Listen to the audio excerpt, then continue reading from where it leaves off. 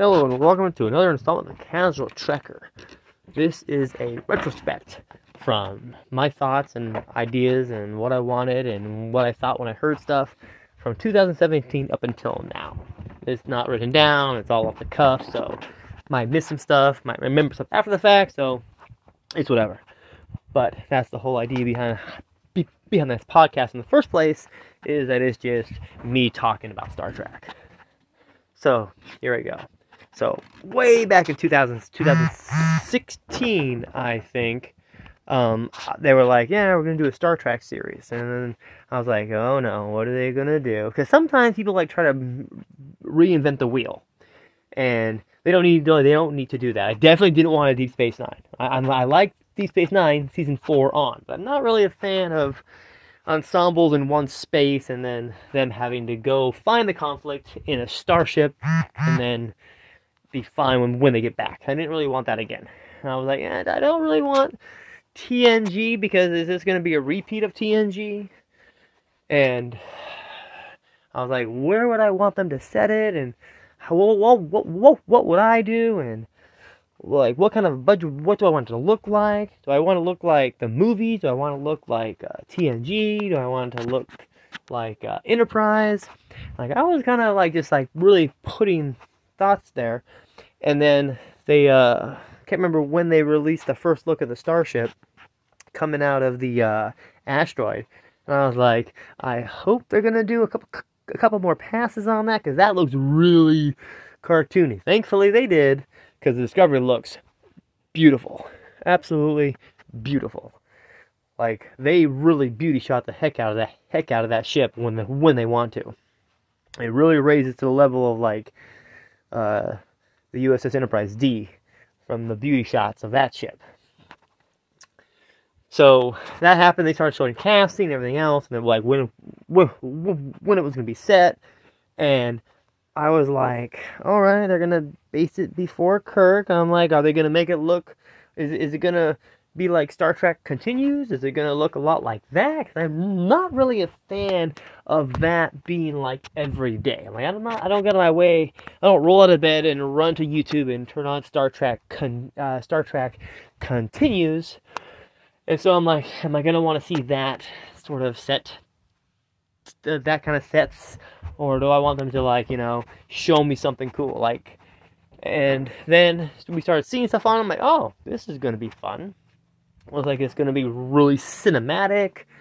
And then the people started talking about it, and you get fan reactions on trailers, and talking about how it should be a period piece.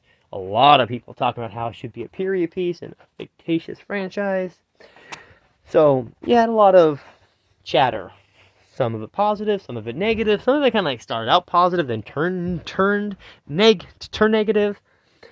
And when that stuff happens, it reminds me a little bit of politics, where all you need is one damning soundbite, and then your career is done. So if your podcast is going to be mostly shit talk, it's a negative podcast. Like, if you can't find something, like 2 things to be happy about, and you're going to talk about it in a negative manner, I don't really call that fair and balanced. I call that irritated and opinionated and mad that you didn't get TOS.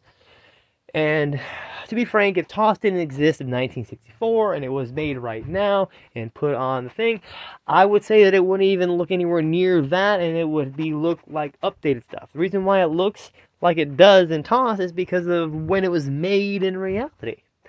Which is fine for In the Mirror Darkly, and it's fine for a YouTube web series called Star Trek Continues. But would I want to shell out $9 or $6 or whatever it is to watch a weekly series that looks like the 1960s? I don't think so. I just I have nothing against I have nothing at all against the original series. It's fun to watch the dynamic between Kirk, Bones, and Scotty and Uhura. It's fun seeing Leonard Nimoy and Walter Coyne and George Takei and Nichelle Nichols and all them. It's fun. it's fun to watch. And then you go to TNG and like, oh, okay, the Next Generation, awesome. And then you read up on all the hate that they got when that first came out. The most beloved of the TV shows, second only to TOS, maybe. A lot more people nowadays are all about the TNG. But back in the day, it was the TNG cast is coming in, the old crew is out, how dare they, that's rude, it's a violation of this, a violation of that, it destroys my canon, how dare they, well, I want my William Shatner, I want my William Shatner, which is all just and all fine. You can have that opinion of whichever show you like and whatever actor you like in the lead role in that show. But then we get to the toxic part of it, where you're just hating something just to hate it. Whether it be the original series, whether it be Deep Space Nine, whether it be Discovery, or whether it be Picard, someone is going to like something. And this is better just to embrace that difference that brings everyone together, that individuality that we always hear about in Star Trek. Like the episode where TNG and they bring Hugh out. And they really just tout his individuality and how he's not part of the collective anymore. And he's his own thing. He still came from the collective. That's what his identity is. But they separated him from that to where he can make his own course. So just because Hugh does something that the Borg wouldn't do, doesn't make him not a Borg anymore, or doesn't make him that his lineage. So if we use that as our starting point, all of the different shows start out, okay, direct. This is Star Trek. This is what they're gonna do. This is how we're gonna do it differently. I mean, nobody wants to watch a recycled TNG. Nobody wants to watch a recycled Deep Space Nine. No one wants to watch a recycled Enterprise, because that's what it's gonna be called. It's gonna be called Discount Enterprise or Big Budget Enterprise. And sure, Discovery, for instance, has the most information done because it was the first Star Trek show to really have the huge Facebook fan in the moment as it's happening kind of reaction. You didn't really get that in Enterprise. You had like blogs and whatever else for Star Trek Enterprise, but you didn't really have a place that was so open and so there and so accessible to where you could go on there and just talk a bunch of hate if you wanted to. And like when you're scrolling through Facebook now and you're scrolling through, you'll see a lot of hateful, mean posts. And the reason why they are fine, really, is because everyone has the right to their opinion. But then when you're reading it, you're like, did they watch the episode? Did they understand what that meant? You have to allow the negativity to exist with the positivity, but at the same time, your negative just can't exist just to be negative. Like, it's like, well, if I open up my Star Trek encyclopedia, I'm not going to see this event that's happening in Discovery, or Spock didn't have a sister, Michael Byrne, wasn't mentioned in the original series. And because in the original series, it didn't exist yet. It wasn't even a concept. They didn't know anything about USS Discovery. In the original series, they didn't even know what year they were actually based in. So none of these things were this canon, in quotations. They were just flying by the seat of their pants. Then when TNG came, the canon became what came before it, and then what they were doing. And then when Deep Space Nine came along, it was what they were doing, plus whenever they reference things in the past, and it's always fun to reference your other show, so you would reference things that happened in TNG, or you would just name drop the lead character, Captain Picard, or just the Enterprise itself. And then after Deep Space Nine, you do Voyager, which is the same exact thing, does its thing, but then name drops things that happened in previous shows, which becomes your web of canon. So then, when you get all the way deep out from when you get all the way to from TOS to Voyager, you start to really create this roadmap of events that happened in Star Trek history that now exist. So then when you do a show called Enterprise, later retiled Star Trek Enterprise, then all those different events that you're doing should have been known to the rest of the rest of the Federation and those shows going forward. So then you do something big in Enterprise, why wasn't it known in the shows? And it makes you really just get a migraine, because obviously not in world, in production universe, the show didn't exist. So TOS, TNG, Deep Space Nine, Voyager, they would have no knowledge of a writer's idea that was not wrote yet.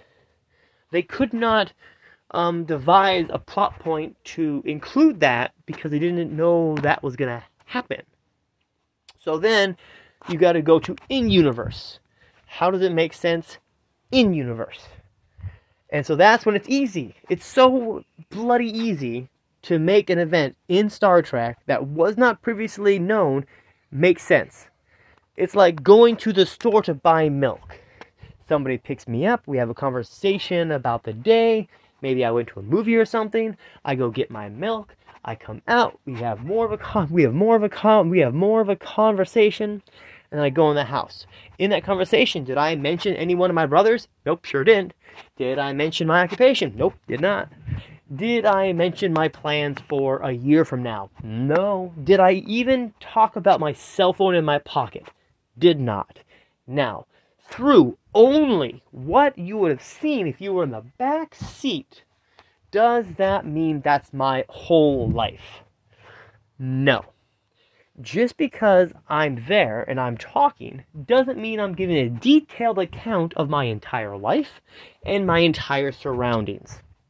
So through the conversation of milk, one could ascertain that I'm the only child because I didn't bring up the fact that I have other brothers or a sister. And one could also assume that I don't have a cell phone. Or one could assume that I have no lifelong plans, because the conversation had nothing to do with any of that stuff.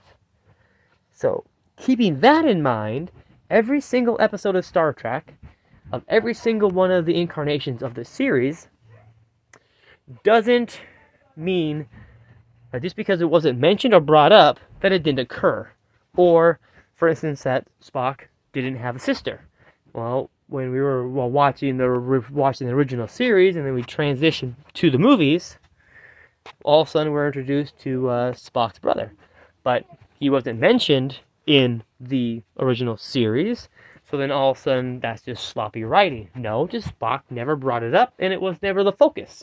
It's like an episode of TNG called Lower Decks. The information that the Lower Deckers have is not the same that the primary bridge crew has. They were trying to put things together and guessing while they were doing it, and they kept on having to be stirred into a different direction because that was classified information. So just because they don't have the information doesn't mean that information doesn't exist. So if the Lower Decks episode was told from the senior officer perspective, we would have more information about what was happening. Just because you don't have it doesn't mean it doesn't exist. So all the different issues with canon and how things weren't mentioned or referenced is irrelevant, because not every single Star Trek episode, series, or movie has to play like Star Trek Lower Decks, where you get like 1,000 different references to previous Star Trek movie or series or cartoon or whatever throughout the course of the 23-minute run. Love Lower Decks, but it's not the template for every single instance of Star Trek. Sometimes stuff just doesn't come up.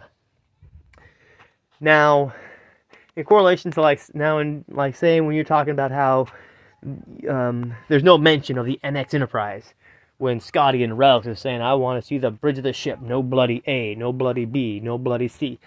I would say in headcanon that because it's an NX, you could say that it's in a different fleet and not necessarily part of the actual NCC 1701. It was an experimental enterprise, and then nothing happened from it until you started the Federation, and they just didn't make one until 2245, which isn't a huge time jump from what the thing was. I think it was 2161. So what is that, like 60 or so years. So there's no problem there that was mentioned. We know that out of universe it's because it just didn't exist yet, and they didn't have this weird, crazy thing about stuff was happening in the 21st century. I mean, otherwise, when the historian guy in TNG, when he got the time ship in like 2150s or whatever it was, or 2150 or something like that, he jumped ahead. You heard no mention of the NX-01. You didn't hear Riker talking about what was going on with Phlox. None of that stuff, because it didn't exist at the time of production. But now, maybe just Riker wasn't aware of the NX-01, or maybe he wasn't aware that it would have been right before that mission stuff started, because it was 2151. So it would have been really close to that time. It just happens that you can't fit every bit of Star Trek canon inside of every stuff. I mean, the big glaring one is going to be the eugenics wars, because when does that happen in Star Trek? I mean, that is the elephant in the room, because that is a far-reaching plot point that they mention a couple of times in Star Trek. They mention it in the original series, then they don't really mention it, say, in Star Trek First Contact, but it happened after the Third World War. So, I mean, it's kind of touchy a little bit on that, because there is a lot of time travel in Star Trek, and unless you specifically say something on screen, people tend to nitpick the heck out of you. Just because it happened originally doesn't mean you can't change it from occurring. Yesterday's Enterprise, anybody?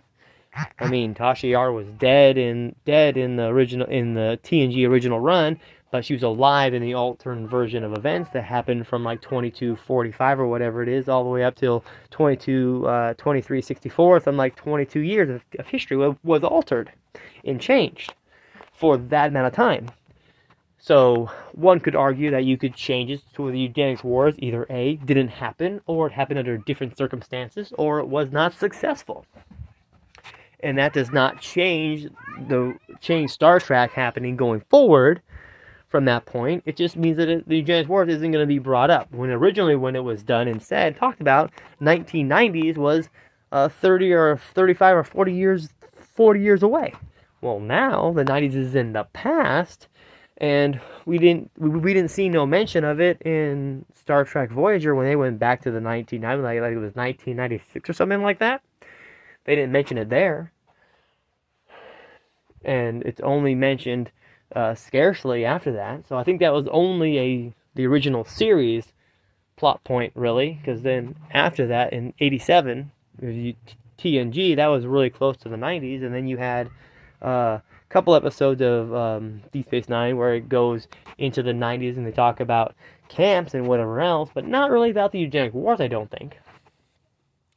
So one could argue that the timeline was changed so many times through the course of many people doing it that just became a non-thing that occurred anymore. Like, for us, it has to happen. It must happen in order for everything else to occur.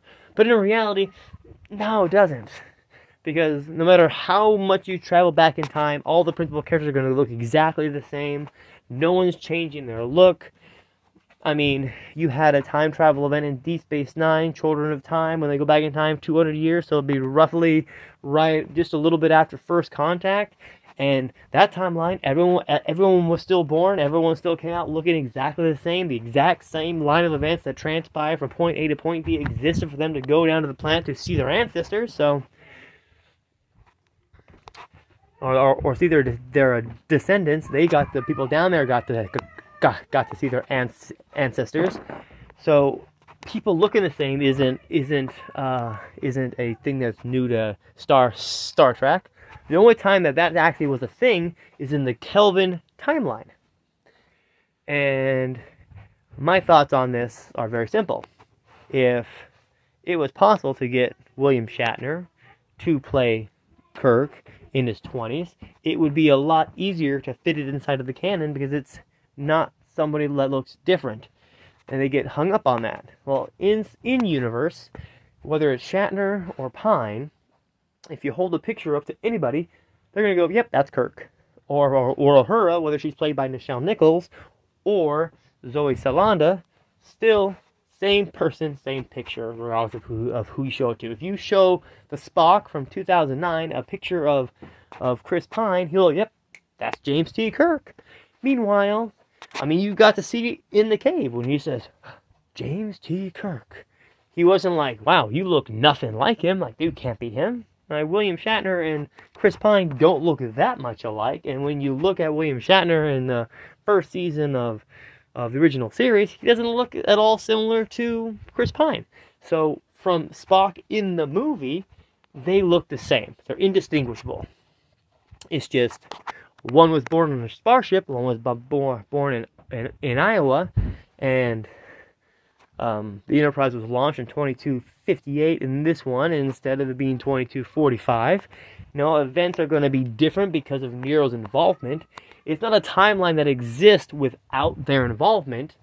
There is no universe that exists with a time travel not occurring and that happened. It was only initiated by a time travel event. You can go to a parallel timeline that already exists, but you aren't going to change it from what it was originally. It's still going to flow similar to the same, and you're going to enter. So it's going to be more like parallels on TNG, where things and situations happen differently, but you're on the same ship, you're interacting with the same people, but your timeline of memory isn't going to be the same. Kind of like the part of it when he tries to fire the thing on the bridge, and the configuration is different. So you can have a lot of things be different while being the same. Then there's just straight up different. So can the Kelvin timeline, I don't know why we call it universe. I mean, there's multiple ways to travel backwards in time, and none of those, besides the way that the Kelvin did it, somehow create a parallel universe. They created a parallel timeline. There's no different than yesterday's Enterprise, really. I mean, if we had a younger cast playing the TNG crew, would that still count? Would that be a parallel universe where the Prime timeline still exists separate? I doubt it. So because of that, we should be considering it to be the same as what they did in yesterday's Enterprise, cause and effect, where the guy goes ahead, or the best example of making a timeline is actually in Voyager, where all Harry Kim had to do was get on a shuttle and accidentally go through some sort of anomaly, and then it sent ripples forwards and backwards, and then when he woke up, he just never did anything, and all he did was go through the anomaly. He didn't involve himself in the past and change something from occurring. It just didn't happen that way. So that would be a good example of how time travel creates an altered reality, but it's still a timeline. It's not a universe. It only exists because of the time travel. If you're gonna have another universe, it would have to be existing already, and you just go there and it changed, but it was never going to be the same. Like in the Kelvin timeline, Spock might never have been Kirk's friend in that other universe, because they don't have to be. It's a different universe. You don't know what happened in there. Like, if you do a timeline, you can branch it out, so your thoughts and your ideas up until that branching point were the same before.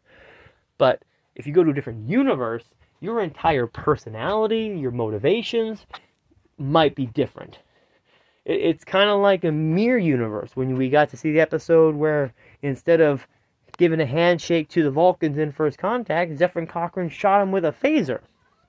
That had nothing at all to do with time travel. That had everything to do with the evolution of that universe going forward from point A to point B. It just matured differently. So time travel would be viewed the same way. If you're time traveling, you're branching a point in time and then going a different way with it. Your characterizations of yourself and the way you present yourself are going to be the same beforehand and different after.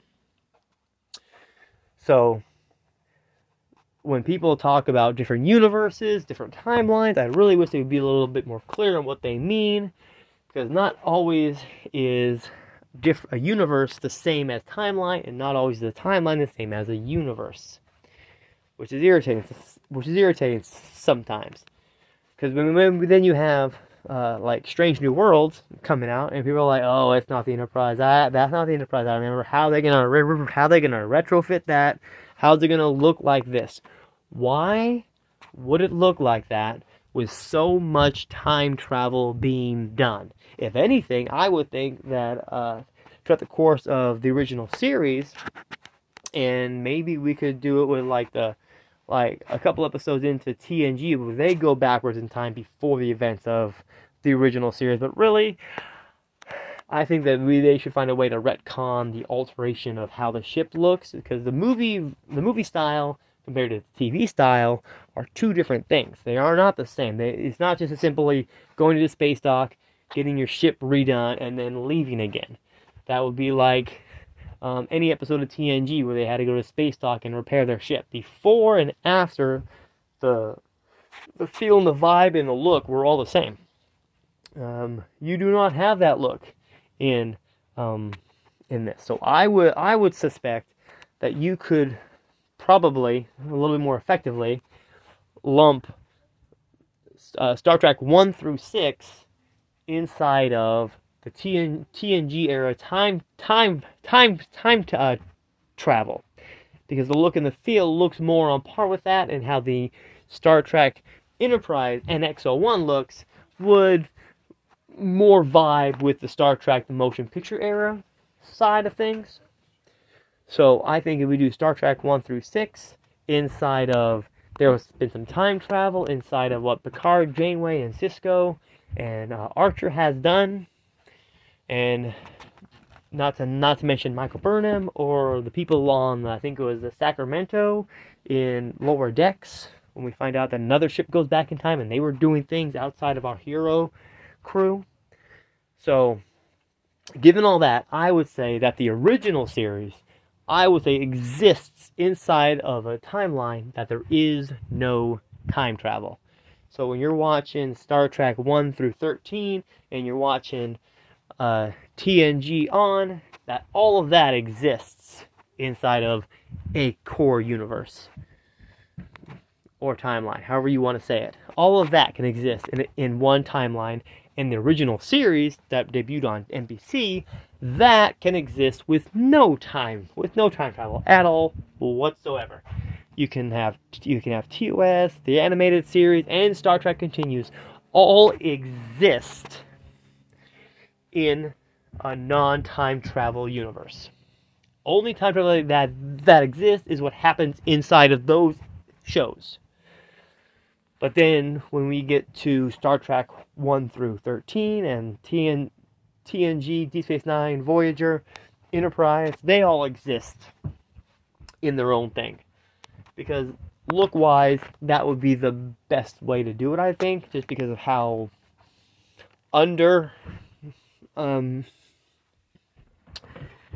I just wouldn't put TOS in there.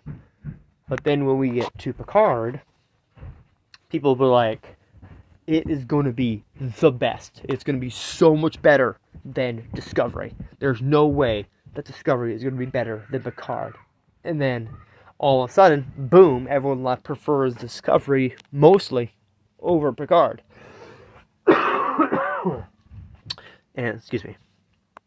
And so now we're left with a whoopsie, because of all the people that were crap talking on Picard, are on Discovery are now like, well, they kind of misfire. They didn't have their story all lined up. They didn't have this going on. And all the while, I'm like, for what it is, it's really good. And then when you go past that, when you're looking forward to season 2 and season 3 of Picard, you want to ignore season 1. And I'm like, why would you want to ignore season 1 when it brings back Jean-Luc Picard into the fold, gives him a story, a beginning, middle, and end? He's an old man, he's just ready to die, and now at the end of season 1, he's ready to go. So if you ignore season 1, then season 2 needs a brand new exposition about what the devil is going on.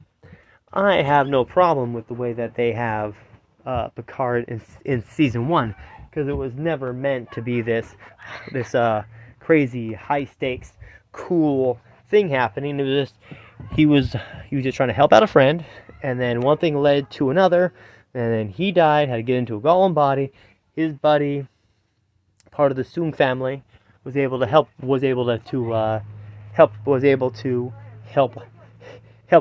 him out. It was never meant to be like Star Trek Discovery. It was never really meant to be like TNG. It was meant to be more of a personable thing between Jean-Luc Picard and Raffi, and their history was what happened in early to mid 2380.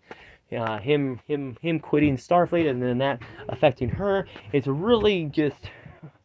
just, from my perspective, it's just meant to be self-contained, not really to be so expansive. It's meant to like drop what everyone's doing, like, hey, this is what's happening with Egypt, this is what's happening with the Federation, this is what's happening with the Borg Cube, this is what's happening with the Romulans. Oh, and by the way, here's a bit of history on these guys. Here's this. So it was never meant to be so hugely universal.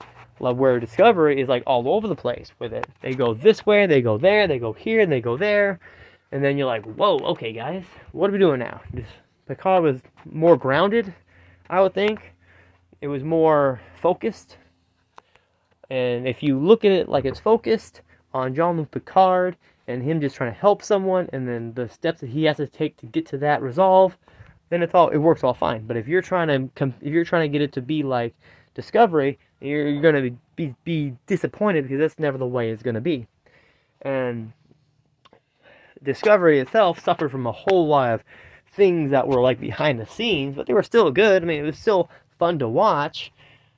I mean, just because something isn't mentioned in TNG and we see it in Discovery doesn't make it like canon violation or something else like that. Like, it all depends on how people are describing things and how things are being detailed down in the history. It's like, if we go back in the history, like Christopher Columbus, for instance, the way that I was taught Christopher Columbus back in the day is not the same that it's taught now.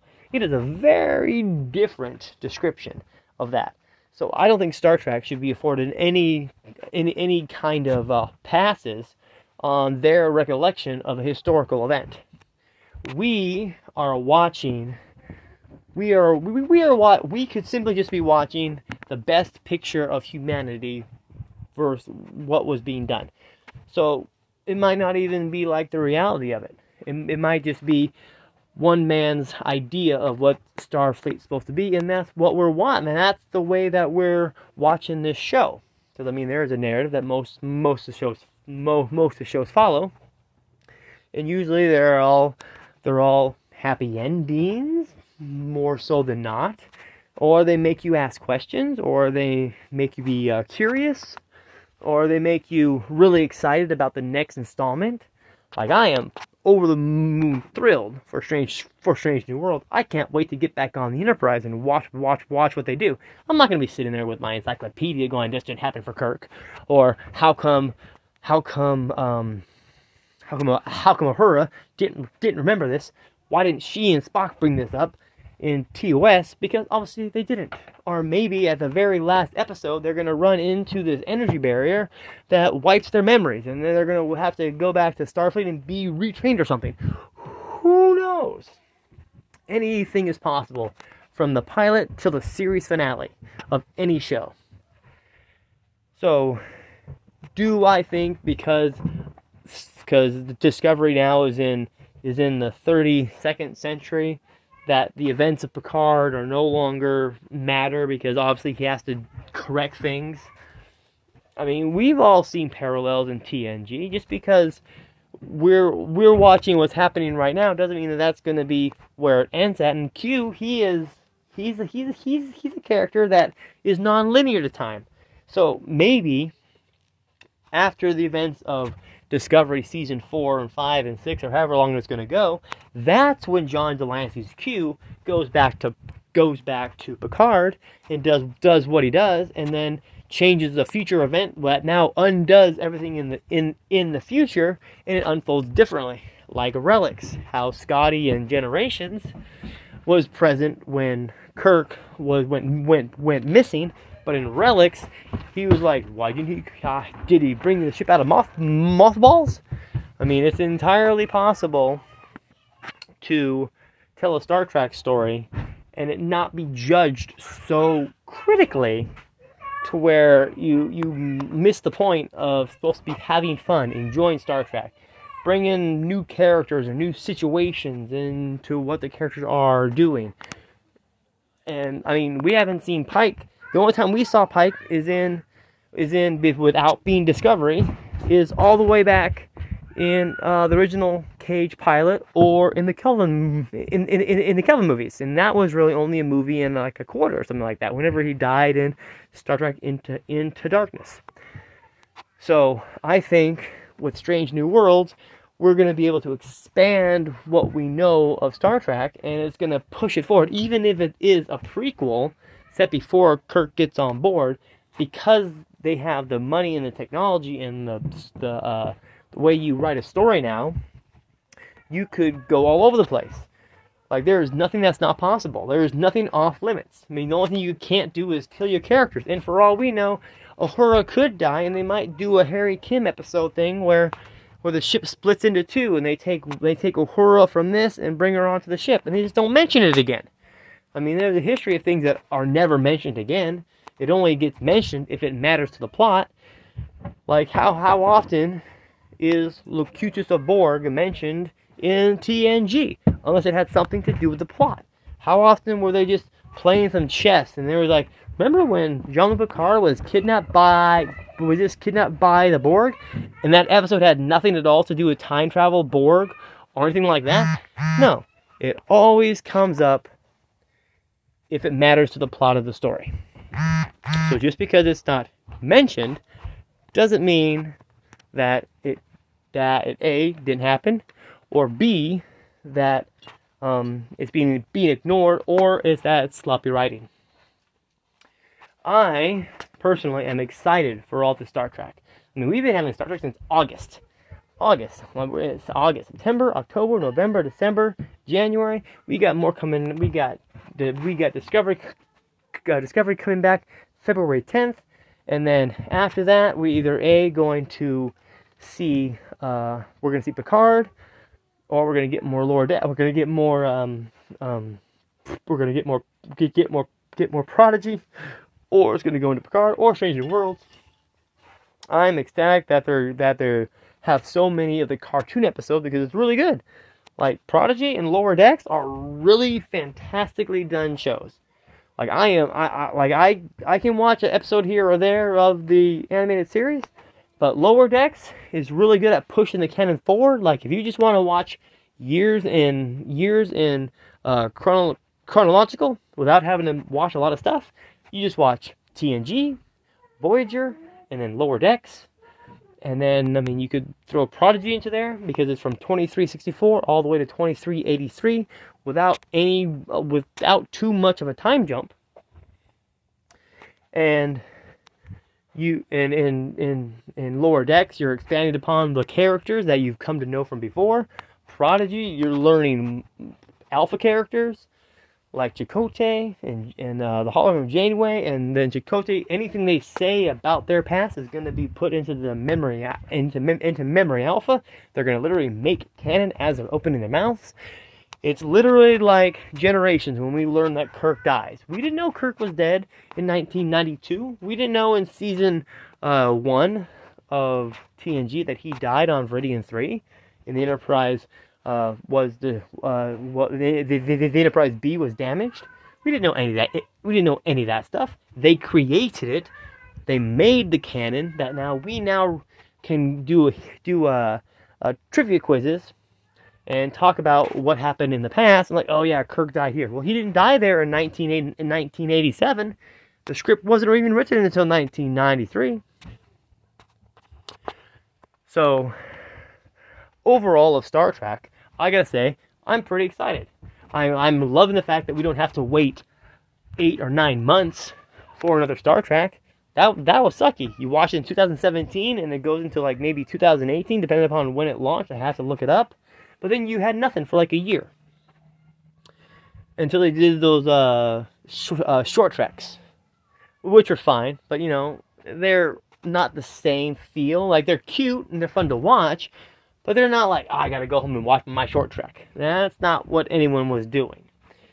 And then figuring out how all those short treks fit in was the more fun part. And they all, to my knowledge, fit in to the narrative except for Calypso, which I think they'll be able to do just fine. I mean, there's a lot of YouTubers out there that like talk a lot about how it might not fit, how it could fit, how much work it would do, and usually when they tell the simpler one, it's always more complicated. Like either A, the ship travels back in time, or B, it's from a parallels episode of TNG like thing where they had two options. In one universe, they stayed there in the thing and left, and the ship stayed there for 1,000 years. Or B, they traveled ahead like they did. And they're having a lot of mentions about parallel timelines and universes and everything else, that maybe we'll learn that at the end of season 4 they actually go to that other time, they go to that other universe where the burn never existed. And it's still going to be similar to what theirs is, because it's the same course in time for the Discovery going forward, but now something because of that vortex maybe didn't do something that initiated something, because that'd be kind of a cool little retcon, that because of that temporal vortex that they went through, it somehow did something when the burn was happening, and because they didn't go to the future and they just stayed and left the ship, and it matured for 1,000 years instead, that the burn never occurred and there was no thing. So the future could be similar but more expanding. But then Vance could look differently. All the stuff that we know could be changed, because how would they know what they look like in the other universe? So that's called budgetary restraints. But in any real thing, if it was an actual thing, it would be no different if I chose to live somewhere else. If I go backwards in time enough, change an event, it might lead to me making a different purchase on a different house, which means everything I'm doing is now going to be in a different home the entire time, which leads to all new different choices also. So one could argue that's as simple as it's going to be. They're trying to go to a different universe. They do. It exists already. It works parallel to what ours was. It's not created by time travel. There's no branching effect. It's just different. A different choice was made in that universe. If you're going to go to a different timeline, you're branching it, which means it's the exact same thing, where the Voyager arrives in the future and then goes to the past. That's how the branching works. So if they're not going to do the branching, then that's fine. They can just do it's a different universe. But then you got to worry about all the exposition. You got to worry about all the talking stuff.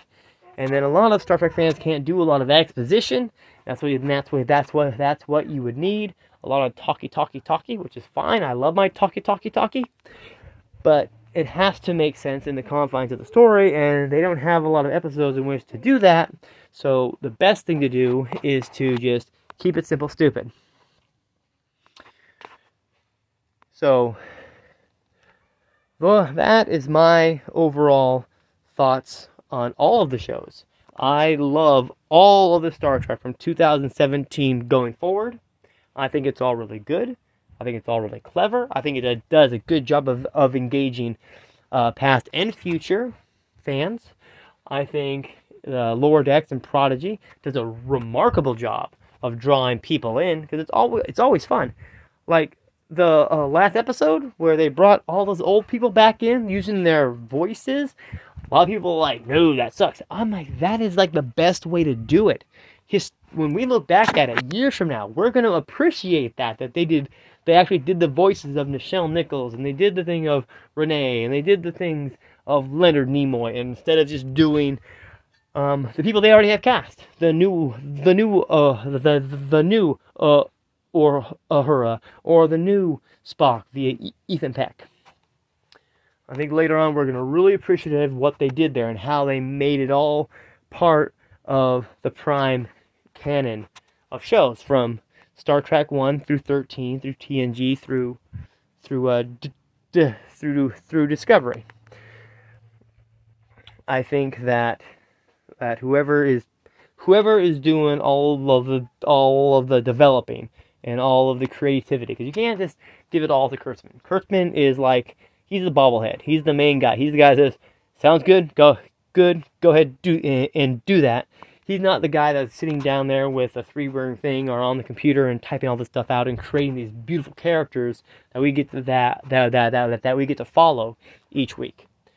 I'm a very big fan of what Prodigy is doing right now, where they're not pushing everything out. They're not making us do breadcrumbs. Like, they could have waited for Chakotay until like season 2. They could have pushed all that out. They didn't have to do what they did. And they kind of wrote themselves into a corner right now, because based off the years, you have to have time travel in order for it to happen. But a lot of people are stuck on like the time in which Prodigy exists and when it is and how far away it is, and they have to like take a break, take a deep breath, and remember, it can be based anywhere from when Voyager got back all the way up to like say 2410. Because Chakotay doesn't look like he's only like 5 years older. He is animated. But he looks older. So he looks like he could be somewhere in the area that Janeway did her Endgame. She could be somewhere in there. Like, he could be 2405, 2404, something like that. And then his ship gets sent in that year, 2405, to the Delta Quadrant with their cool new engine, to go explore that. Maybe he's there to mine the astro stuff for the same stuff they're doing it for. And because of that way that you can't really scan something, it throws your scanners. Maybe they're trying to mine that for Federation use, so they can have like a cloaking device, but not have a cloaking device, because you're not cloaking your device. You're just causing people's signals to not be able to detect you. So they could just be simply doing that. And then some event leads the entire crew or just the ship to 2358, where the Diviner and them are looking for this ship now because they heard stories of something happening. And then Chakotay and them have to do whatever to survive. And then you have the crew of the Prodigy find the ship in 2383. So either A, Chakotay and them can be super duper old, or B, we're going to see them in flashbacks in 2358 going forward. And then Dahl and them use information in those logs, kind of like what they did in TNG with the girl that was dead, and Geordi was creepily going through all of her files. They could be doing something like that.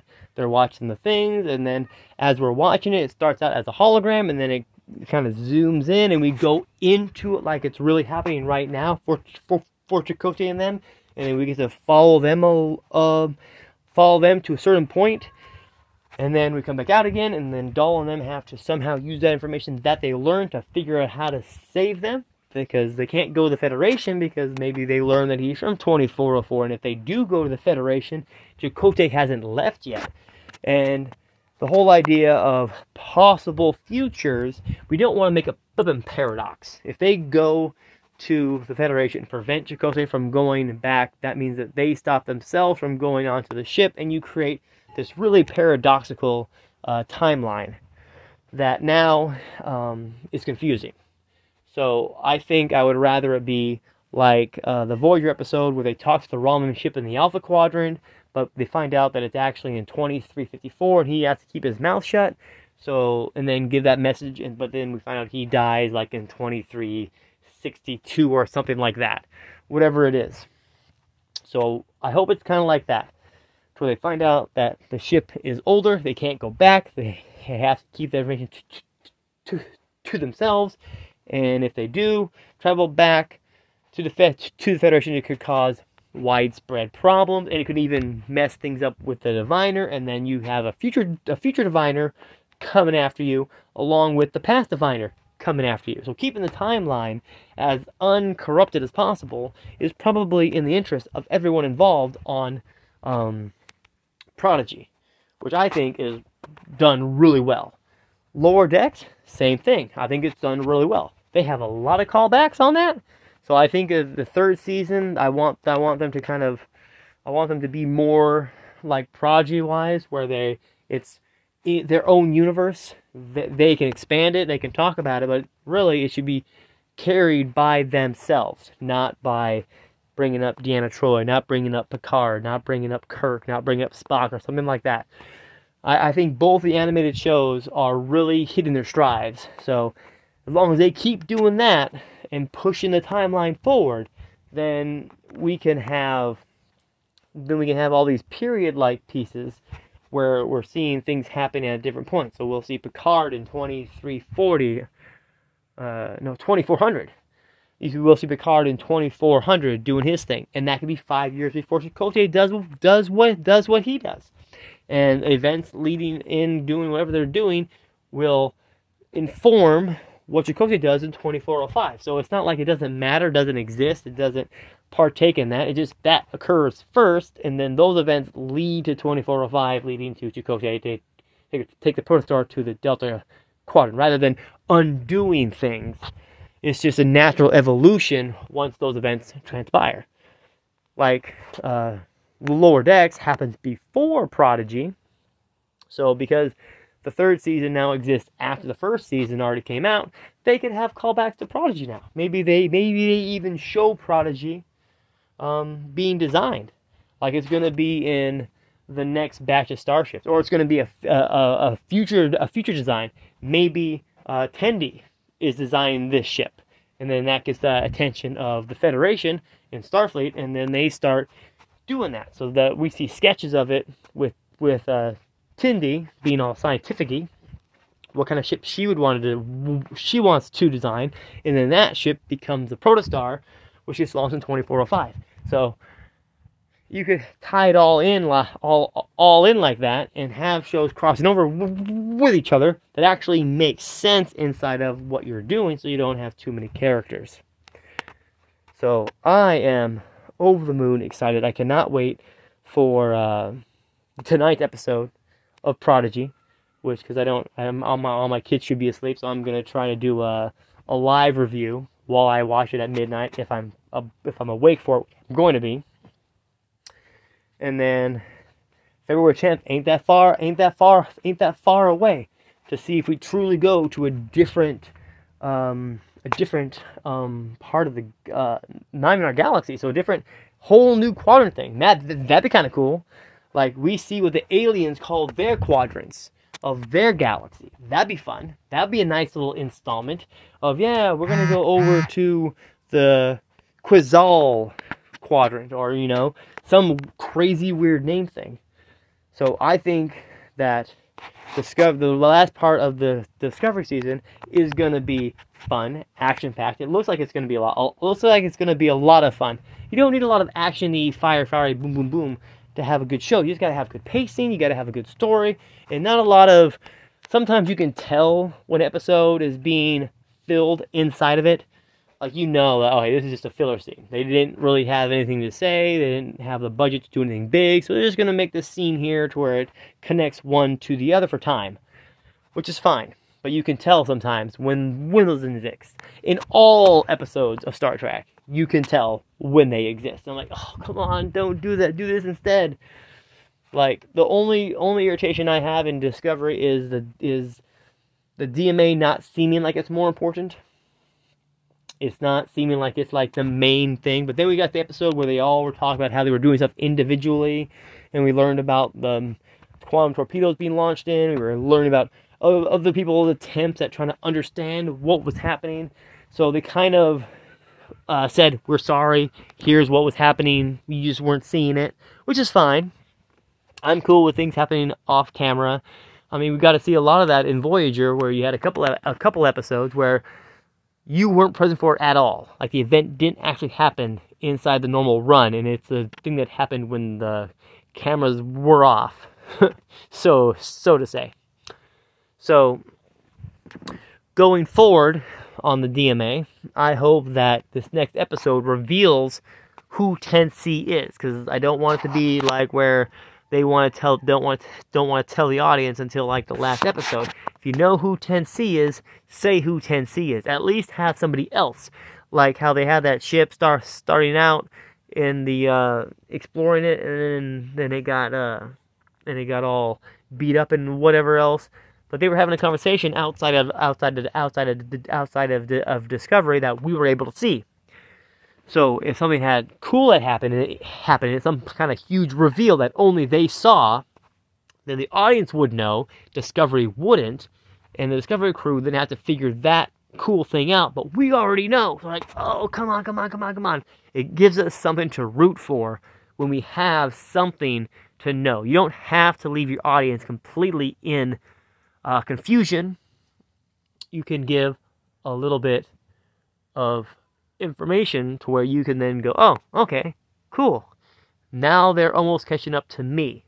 Me knowing more about what's happening over the characters doesn't make the show any less entertaining. If anything, it makes it more fun because now they're catching up to me rather than me saying, come on, give me something. Don't leave me in the dark. I don't like that. But so far, I have not been let down by any of the Star Trek. Like, some people are, oh, the third season was underwhelming. It was just this boy screaming. Space is a scary, scary place. I mean, the Q said it best in Q Who, when right before he sent him to the Borg, all those different things that he said. So it's entirely possible for some crazy wild stuff to happen, and it have nothing to do with the main cast and nothing at all to do with them being able to prevent it from happening. So that would be fun. So apparently this is going to be my longest podcast, because now I'm getting told that I have very few minutes left, almost an hour.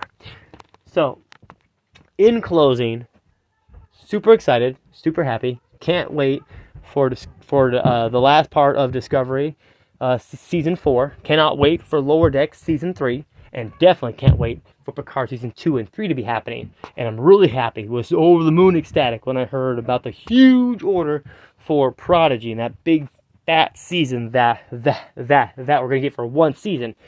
Which means, are they going to make Season 2 also be 20 episodes? So we get a total of 40 in two seasons of one show? Because that would be fantastic. But yeah, I've been a fan of Star Trek since the mid 90s. And I have really just enjoyed everything that I've seen. And all the movies. And there's never been a moment where I'm like, oh, that was bad, or I hate this. I've always enjoyed and appreciated Star Trek. It's what I go to sleep with, is TNG. I watch Voyager all the time.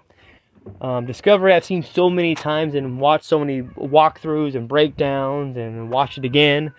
So that one I haven't seen as much. But I still enjoy all the episodes, and I've seen every single one. I've seen all of Discovery, Picard, Lower Decks, and Prodigy. And I can't wait to add Strange New Worlds to that. So in the wrap-up of what I want to see from Star Trek is I want to see more movies. I want to see crossover movies. I want to see things bringing the crew together. And COVID kind of makes that be hard because of scheduling and how many people you can have on a set at any given time.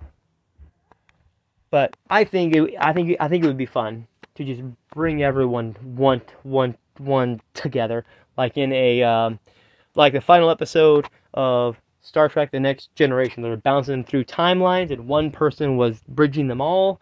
I think that would be kind of cool, because Picard, for instance, he was born in 2305, I think. So he was alive in most of the show. So you could just recast the character, younger, older, and then old man, and then have the other characters he's interacting with be from the other shows. There's a way to work in Discovery in there, or Enterprise, or make it to be some. I think it'd be really grand just have an all-in Star Trek event where they have to do something and just work together. So, in conclusion to this super long podcast, I love Star Trek, and I want more. I want more, I want more, I want more, I want more, I want more. And I hope they continue to give me more.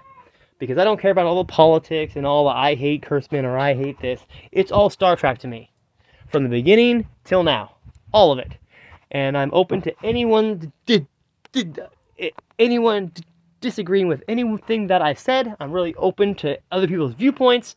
And that's why I go on to these different blogs and podcasts to kind of see where everyone else is at and what their thinking is and how they got there. I think that's really fun because at the end of the day, we all love Star Trek. That will conclude this podcast. I hope everyone has a good Star Trek day.